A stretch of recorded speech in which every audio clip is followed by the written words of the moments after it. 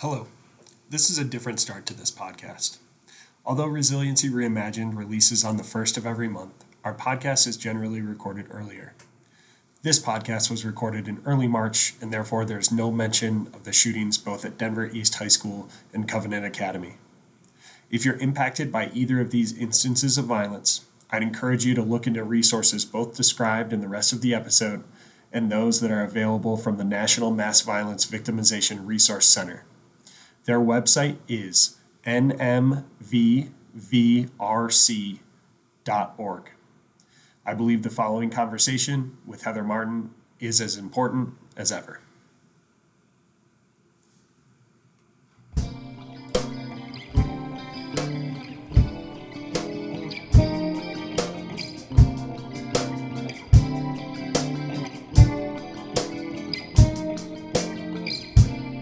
Resiliency Reimagined is a podcast in partnership with the Center for Strength, a resiliency center working with individuals impacted by the shooting which occurred at STEM School in May of 2019.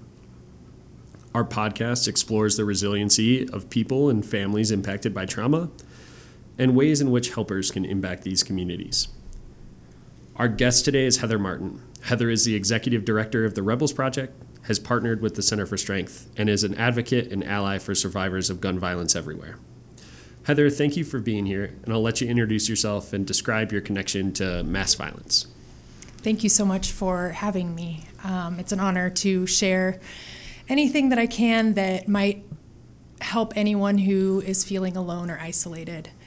I was a senior the year of the shootings at Columbine High School, and I graduated a month later. My 18th birthday was 2 days after the shooting.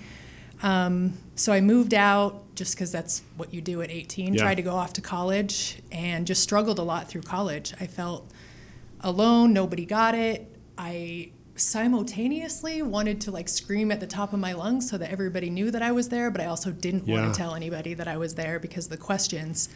Very early on in my journey, I started judging myself for my recovery and that my experience wasn't bad enough to warrant the nightmares that I was having, or that started probably within a month. I was really having a hard time with that, and it just grew and grew and grew and grew. The more time passed, the more I didn't get help, the more I didn't connect with others. It just got worse and worse. I minimized my trauma for a long time, and eventually dropped out of college, went into the restaurant business, where I worked for 10 years or 13 years with the same company. But it was at the 10-year mark after the shooting at Columbine when I went back to the school finally, because I was a senior that year, so we didn't go back to the school. It was a very large crime scene, so we went to Chatfield High School. I was really nervous to go back into the school, but it turns out that it was one of the best things I could have done for myself. And I finally got to reconnect with people who got it and were also struggling. And being back in that space, I obviously remembered the day, April 20th. I remembered the things that happened there. But what I also remembered was all the good times that I had in high school that had been overshadowed by that day. So that just really put me on a new trajectory. I went back to school, got my teaching license. I teach high school English. I'm a 12th grade English teacher and the yearbook advisor, and I've been teaching now at the same school for 10 years in Aurora, Colorado. Okay. Thank you for giving that overview, and we'll break down a lot of what you just shared there. You did mention you're a high school English teacher.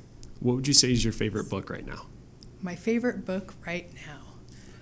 I am currently loving, I just finished it. It's called Babel, The Necessity of Violence, I think. And it's kind of a twist on historical fiction about essentially the power of language to change the world. That language is kind of like magic, and we can use it to change the world. What about, and it sounds like that book might be impactful, but a book that you would identify as this is a book that was impactful for me, or I see it being impactful for other people? I know you didn't know that you were going to get a quiz on novels I know here. what I'm reading. I'm like, oh my goodness. I read a lot of young adult literature since I teach high school, That makes so I like sense, to yeah. give recommendations. I also just finished a book called Concrete Rose, which is the prequel to The Hate You Give, Okay. which was pretty incredible insight into just life as like a young Black adolescent in America. Yeah. But I don't, I mean, unfortunately or fortunately, I don't know. I don't read a lot of, like, I haven't actually read The Body Keeps the Score. I've read like little snippets of it, Sure. but like books that might be about trauma or recovery or things like that, that's not really my jam. I just kind of stick to some young adult lit that sometimes is meaningful and sometimes just kind of mush. Totally. Yeah. And no, I wasn't looking for anything that, necessarily like a self-help or anything like that. But yeah, no, those are great. Thank you. Yeah. So today we'll be continuing to talk about factors that have helped Heather in your journey over the last several years. But as with all of our guests, how would you define resiliency and how do you see it play out within your life and those around you? I would define resiliency as the ability to bounce back. Okay. And the way resiliency is played out in my life is since the shooting at Columbine, if I was activated or triggered, my bounce back time was a long time. Okay. Like sometimes it was weeks, sometimes it was months before I bounced back if I was triggered specifically by like another similar event. And now my bounce back time is much shorter. Like, for example, sometimes it's minutes when I can bounce back and be like an active member of whatever's happening in that moment. Totally. Yeah. It reminds me of our guest that we had a couple episodes ago. His name is Mac, partner with the center, and he described resiliency as a rubber band and how that rubber band can kind of change in size and tension, but it's that kind of ability to bounce back exactly as you're describing. It's a wonderful metaphor, yeah. Yeah. So you notice that your bounce back time has been shorter and changed. You described kind of what your journey looked like over the course of, the following 13, I think, years that you had said after the shooting at Columbine. Outside of bounce back time, anything else that you would describe as to where you're at now and how that's kind of changed as you've continued to grow, learn about yourself, that kind of thing? Well, I mentioned that when we went back into the school at the 10-year mark, I was able to reconnect with people who had been there with me.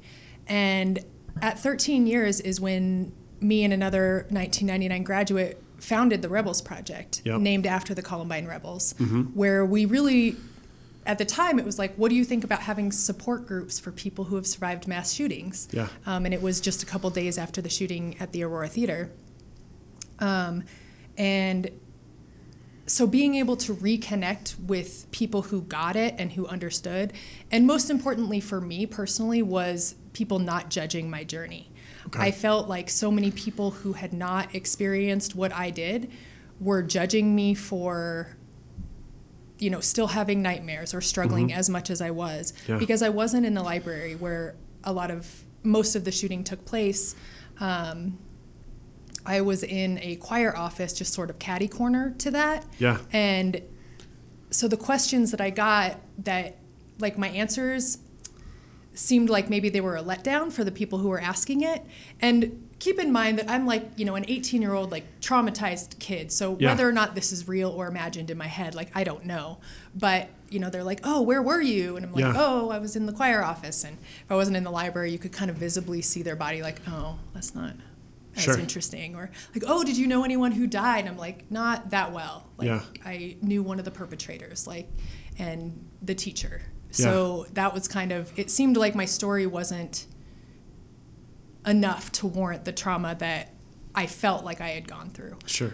So being able to connect with other people who got it and didn't judge me really just changed the trajectory of my healing, which in turn is the basis for the Rebels Project. Like, That way we can connect with each other and nobody's judging another person's story, where they were geographically during the shooting. It took me 10 years to really call myself a survivor and own that title in my heart. Yeah. Yeah. So it was either your perception of the way that other people were responding to you sharing your story, or the actual perception of other people, highlighting the importance of both peer-led support groups and that kind of thing, like Rebels Project, and also that kind of growth, it sounds like, that you've made related to like self-judgment and acknowledging trauma symptoms and that kind of thing. I think... Well, there's a lot of like mile markers, as I call them, in my recovery. And one of them was going back to the school at 10 years. Another one, starting the Rebels Project at 13 years. A really big moment for me was also having my trauma validated by someone that I thought had suffered more than me. Yeah. And this is by no means like anyone's job to do this. It's not anyone's job to validate anyone else's trauma, but... I was on a panel in Newtown, and we flew out there. It was like a year and a half-ish after the shooting at Sandy Hook Elementary. Yep. And I was on a panel with a family who had lost their daughter in the Virginia Tech shooting. Mm-hmm. And they were talking about Rima and saying that she was in a better place and she's up and whatever. And Mona, the wife, turned to me and she was just like, you're the hero. Like, you're the one who still has to live through this every day. And I still get choked up just thinking about it, because it was just so, like I said, it's not anyone's job to validate trauma, but that really helped me to know that people that I thought had suffered more than me were still thinking about what I had been through, or something like that. Absolutely. And being able to hear that from somebody who had a similar experience made it that much more impactful for you. It really, like I said, it just helped me to own some of the feelings that I was having, knowing that my struggles were understandable given what I had been through, and that I was surviving. Yeah. I was living my life. Absolutely. So the Rebels Project, there's the idea that you had described of like, is my trauma or is the impact big enough for me to be a survivor, or a person that needs support or can get support and that kind of thing. So who would you say the Rebels Project supports? The people who join our group are typically people who need support in the aftermath. For example, we get a lot of requests from people who say things like, I don't know if I belong, but... Yeah. And then they'll kind of tell their story. And I'm like, yes, you do. You do belong. There's someone where a shooting occurred and they were in like the building next door waiting on lockdown. And they wanted to be very clear with me before they joined the group of like, hey, I'm not a real survivor because I wasn't, there. And I'm like, oh my God. Like, it breaks my heart a little bit to hear people say that, because I was there. I was there saying, like, I'm not a real survivor. I don't deserve this title or whatever. So we have a lot of parents who are looking for support for their kids. They want to support their kids in the best way that they know how. And to us, it's this space where they can ask those questions. Sure. And they're going to get a multitude of answers, because there is no one way. What works for one person doesn't work for another person. So when they comment on a thread or they post, and then there's 37 different comments of ways that, oh, my parents did this and this really helped me, and my parents did this. Like, then there's things that they can try, because they know their kids, better than anyone. Yep. So they can kind of pick and choose from all of these options. Definitely. And so you've talked about there being a thread, and so the Rebels Project spans more than just like kind of peer support groups. There's also like online support. Can you just kind of describe the different ways that folks who are within this group are able to support one another? The first thing that we started was the online private group, and that's a place where people can connect at any time. And we also hold monthly support meetings. Mm-hmm. They are both virtual and in person. We're housed in Colorado, so that's where like our in-person ones are, unless we travel to an impacted community. We also offer scholarships to an annual survivor retreat where we basically fly as many people out to Colorado as we can to be together for a weekend of healing. It's all survivor-led. We're all volunteers. We all have like our paying jobs, if you will. We have book clubs. We have a pen pal program where we connect people directly with someone who has a very similar story, or, you know, parents with other parents, things like that. We have offered scholarships for professional therapy in the past, trying to get people in touch with the appropriate therapist. A question that gets asked a lot on our group is, you know, what kind of therapies have you tried and what works? And I think it's really important to find a therapist that you connect with, but also keep in mind that being trauma-informed is different than trauma-trained. Okay. And when you're looking for therapists, consider looking at someone who is trauma-trained in addition to trauma-informed. Yeah, to be trauma trained, I would imagine I know that you would have to be trauma informed. Yeah. So, and so being able to ask that question, what kind of therapist should I look for? Being able to probably have folks validate different reactions or responses, or like, wow, I was really surprised I reacted this way.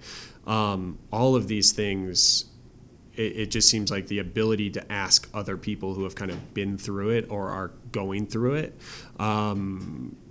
would be very impactful for a person who is looking for support, feeling kind of isolated, or any of those things. Yeah, it's incredibly important and helpful and useful, and just a wealth of knowledge that sometimes I think is not viewed on like this hierarchy as valuable as sometimes like data or surveys or things like that are used to help inform other responses. But, you know, these are questions that they're things you wouldn't think of. It's just like, hey, I just started dating people. When do I tell them? It's just stuff that you wouldn't think about, that you can ask other people that get it and that have been through it and have done it. And I would imagine that would have been very impactful for kind of going back to that 18-year-old you who's trying to figure out what it's going to look like for me to kind of transition into this next phase of my life. That is exactly why we started the Rebels Project, because that was the resource that we needed after the shooting. And we did have people come out and visit us from other shootings, because Columbine wasn't the first. Like, people tend to be like, oh, this is like this big. And it was big and it was tragic. And there's shootings that happened before that. Yeah. So there were people that came out and tried to help us. We kind of tend to it's one of the lessons that we learned as the Rebels Project is that in the immediate aftermath, the community they don't really want you there. You're kind of intruding on their grief. And so we usually don't do any kind of immediate outreach. We'll share our contact information with leadership in the communities, things like that. But, we're not the people that are going to show up on the doorstep like, hi, we're here to help. Yeah. Can you let us help? That's not what we wanted. And so we typically wait until we're invited into the community. I talked about Sandy Hook earlier. We were invited to go out there. When I went out to Stoneman Douglas, we were invited to go out there. We're not just going to show up there. Just disaster response in general, we go and provide support when you're asked versus that show up at your doorstep. Right. Yeah. And you kind of touched on this next point that I wanted to talk about, but following a tragedy, we see that kind of short-term community coming together and that kind of thing where, and it's very important. And then after that, we notice, or the trend I think that's there is that support kind of dies down. And then I think that can be a space, or maybe you've seen that be that space where Rebels Project steps in, and then that support is again there for folks who are experiencing it. Yeah, we're there for the long haul. We kind of say we're there after the cameras go away. Yep. Because everybody in the world is there in the immediate aftermath. And I also don't have a set definition for immediate aftermath, but I would say 3 months to a year. Sure.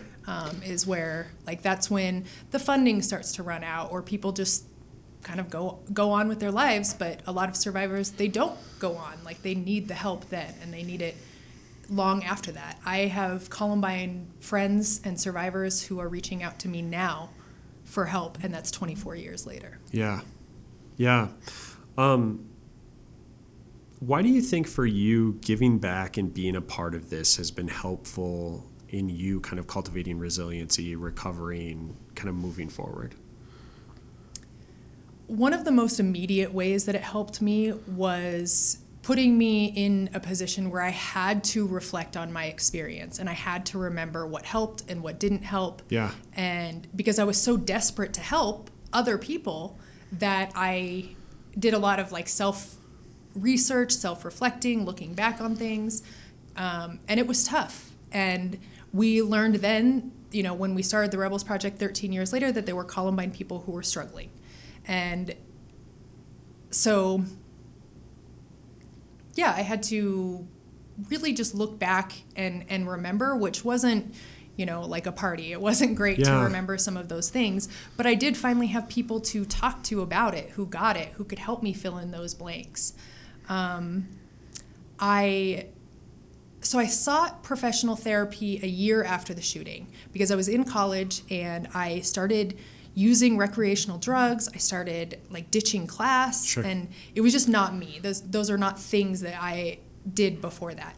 And I was also completely in denial that it had anything to do with the shooting. Yeah. I was like, well, it's been a year. I'm probably just doing the college thing and this is what you do in college and whatnot. But I also was just like, maybe I should talk to someone. So I told my parents, and we were lucky that we could afford a therapist. Yep. And that was my first experience with therapy of like, she was a lovely woman. I think that it was like my parents were like, oh, well, so-and-so's wife is a therapist. How if you go see Joanne or whatever? Yep. And it was like, okay. So I'm talking to my therapist who just is not prepared for the amount of trauma that I was dealing with. She was helpful at the time in that I think she validated that it was okay that I was traumatized. It probably had something to do with the shooting. But I think I got the impression that she was judging me for my drug use when she was like, I'm going to have to tell your parents if you keep using drugs. And I'm like, first of all, I'm 18. Like, you can't do that. Like, like I said, she just wasn't trained to deal with that kind of thing. So as the years passed, like I said, 13 years later, we start the Rebels Project. I'm doing a lot of self-reflection, making sure that I can do my best to just be honest and vulnerable with other people. Yeah. And the 20-year mark, the Rebels Project was really involved in the planning of the events. And obviously there's a lot of care going in there. And following the 20-year mark, I kind of fell off another cliff where I sought therapy again. Sure. And I found someone who was trauma trained. I started EMDR. I started brain spotting, and it just, again, changed the trajectory of my healing. It was incredible to know like that stuff was still there 20 years later, and I'm still working through it, and that's okay. And it's really sort of expected. So I go back still for checkups, especially the month of April. Yeah. April's kind of always a mess. Yes. And I don't know why it surprises me that it's still a mess, because I know that it is, but I am still like, why am I so mad? And my husband will be like, it's that time of year. And I'm like, oh, you're right. Dang it. Yeah. It gets better, but it's always kind of there. So the fact that April continues to be a challenging time is something that has been kind of a surprise and something that continues to kind of come up for you. What else would you say has been surprising or unexpected related to recovery or continuing to just life after? I don't know if I would say surprising, because nothing at this point really surprises me, I guess. Okay. But it is interesting to me that's where that idea of resiliency comes out, because I will be more susceptible. Like my bounce back time might be a little bit longer in the month of April.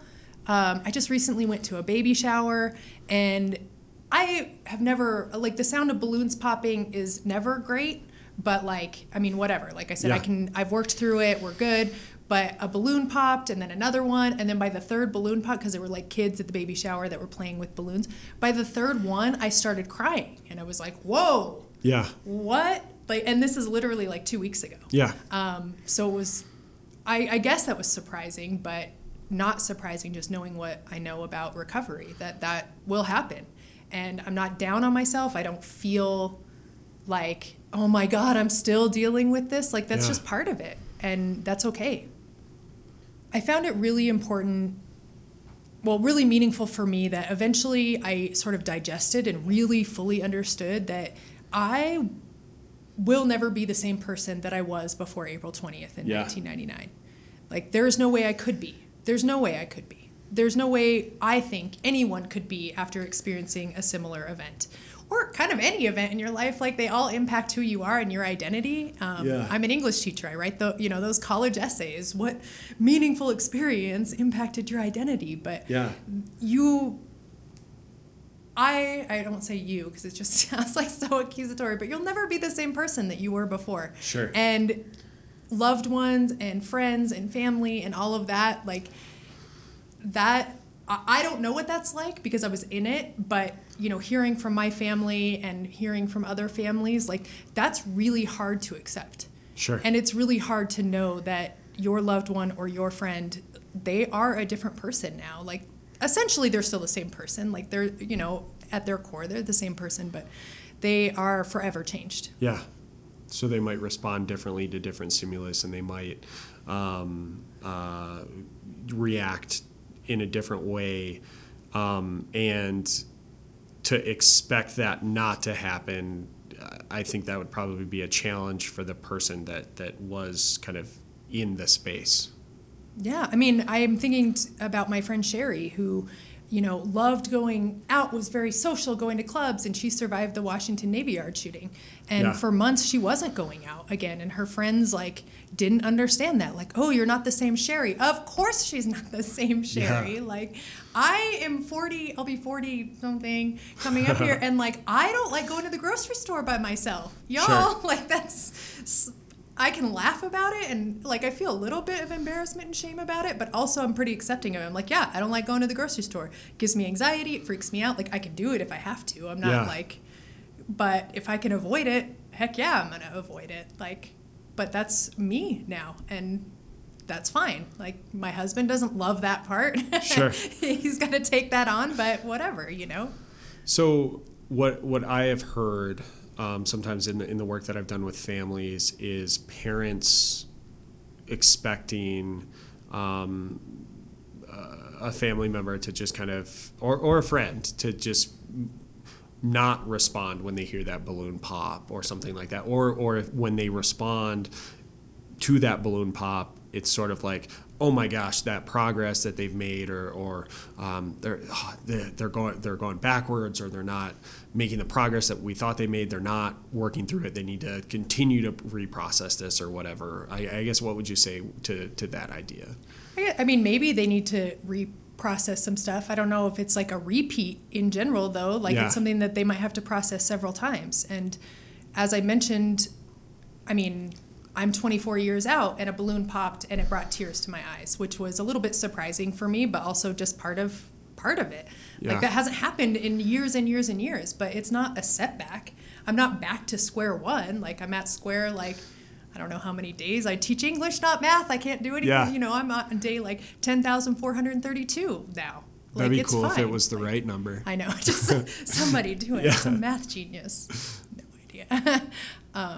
So it's not a fallback. It might be temporary or whatever, but that is also just literally to be expected. Yeah. I cried 24 years later when a balloon popped in a small space. That is okay. It doesn't happen every time a balloon pops, but it happened that time. Yeah.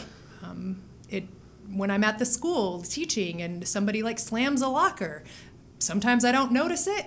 Sometimes in April, I'm a little bit more sensitive to it, but I also teach seniors, so they know my story, and I'm very transparent about, my vulnerabilities are guys, please don't pop things in the classroom. I don't love it, and they're sweet angels. So, yeah.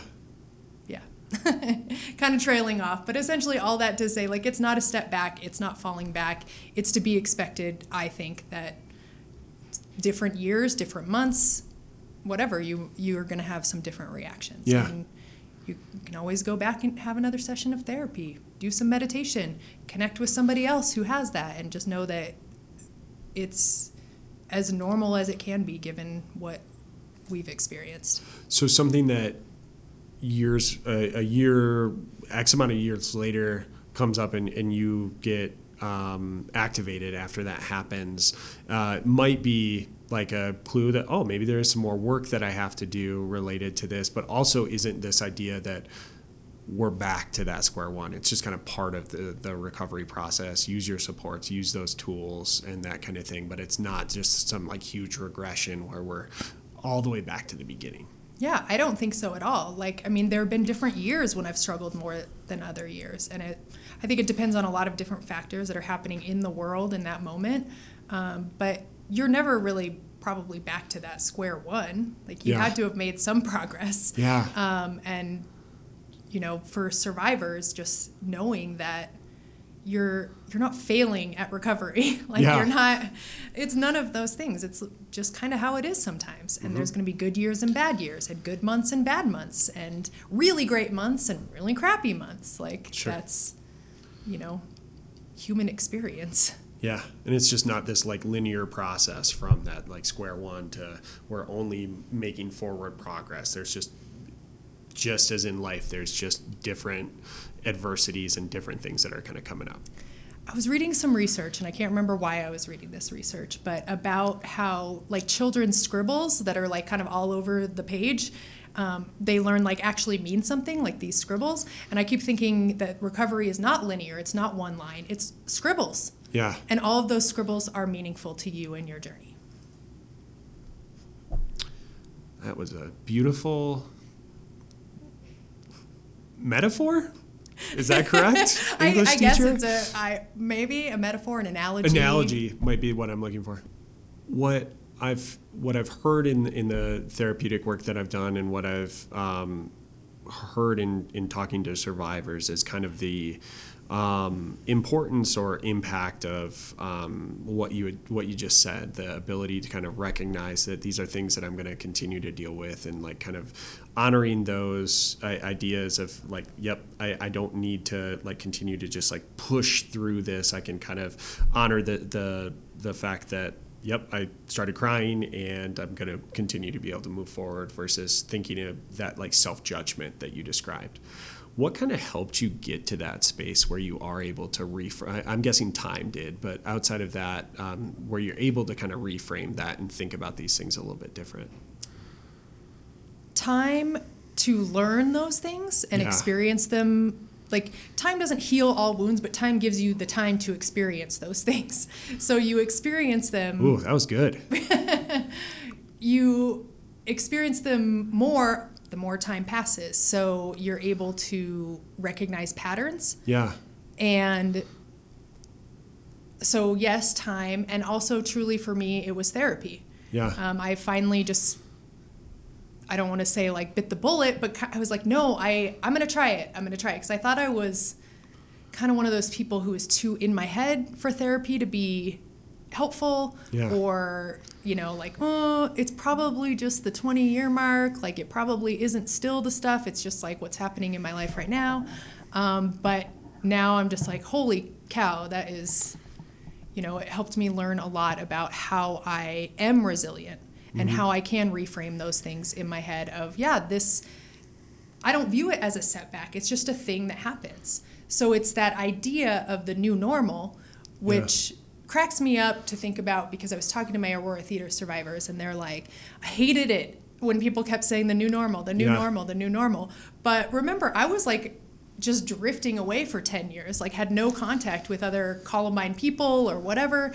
And so when I came back and somebody finally said the new normal, like my mind was blown. I was just like, that literally is what it is. Yeah. So that new normal for me is like, there are going to be sometimes that a balloon popping won't really affect me in that same way, but it's coming up on April.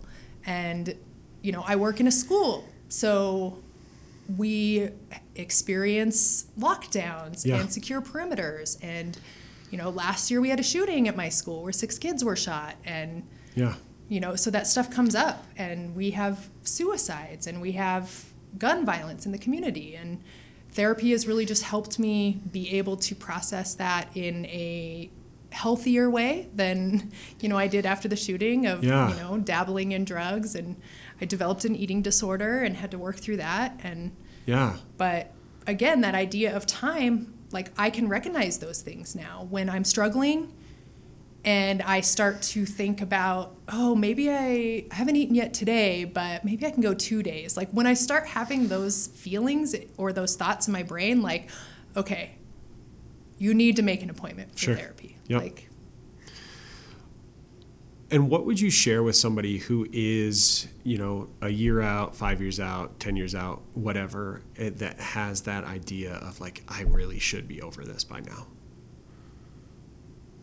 I mean, I say this with humor, but it's almost just like, what is the appropriate time to be over this? Yeah.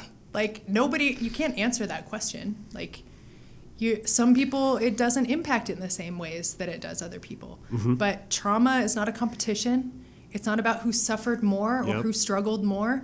It's all dependent on you and where you are and who you are and what you've been through, before and during and after. Like, there's a lot of factors. But, if you're thinking that you should be over it, chances are you're not, and you should seek help. Like, if that's like something that you're like, why am I still? It's like, that's just something to explore, I think. Sure. Yeah. Yeah.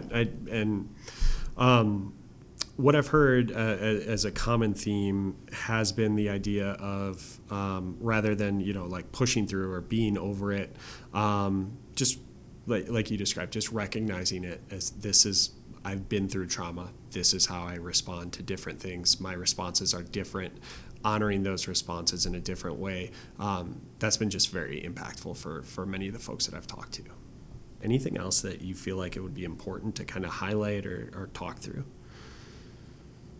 Something that, like a reaction that I had that I guess I wouldn't say is surprising knowing what I know now, but when other events occur and they are traumatic events similar to whatever I experienced, I remember the first one that I remember very clearly was when the shooting at Virginia Tech happened. Mm-hmm. And I, saw some coverage on the news about it, and I was okay for a couple days and then just pretty much crashed and just had a lot of anxiety attacks, things like that.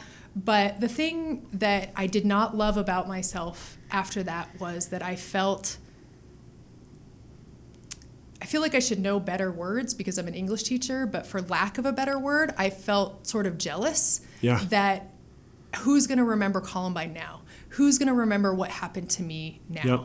And I think that is a normal response after these events, that I went out to speak with some members of the Pulse community, and coincidentally, it was just a couple months after the shooting happened in Las Vegas at Route 91, and I kind of just shared that same thing where I was like you're not going to be forgotten. Yeah. Like, it's normal to feel, like I said, there's got to be a better word, and maybe whatever, but like just kind of, again, it's not jealous. It's just like this idea of, like, remember what happened to me and what happened to us. Like, don't forget us. Yeah. Even though there's something else happening. Like, there is not this either or. There's always and. Like, this can be bad and this can be bad. Like, I can feel jealous and I can feel horrified for this new community that's joining this club. And I would imagine your conversations with the Pulse community were impactful for them. Like they had you to talk with them, and other folks who have who are experiencing gun violence or mass violence are able to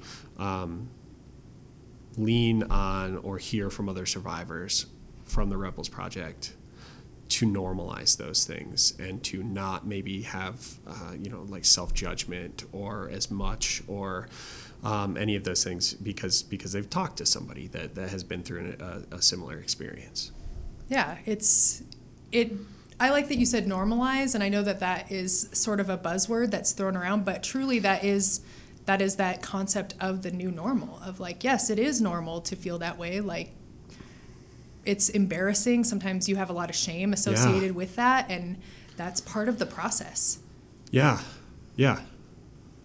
And what we know, and this is a lot of Brene Brown stuff here, but what we know about shame is that vulnerability and connection is what works through that, and just the ability for you to share both. I appreciate it here, so that if somebody's listening that maybe experienced that is able to be like, oh yeah, I did feel like that, and that was really hard, and I threw a lot of judgment on myself, as well as to continue to share it with the Rebels Project, I think, and for them to hear from other folks in the group. I think that can just be so powerful and impactful for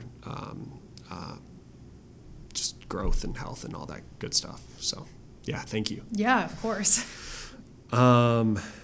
So I always feel honored having any survivor discuss their journey on the show.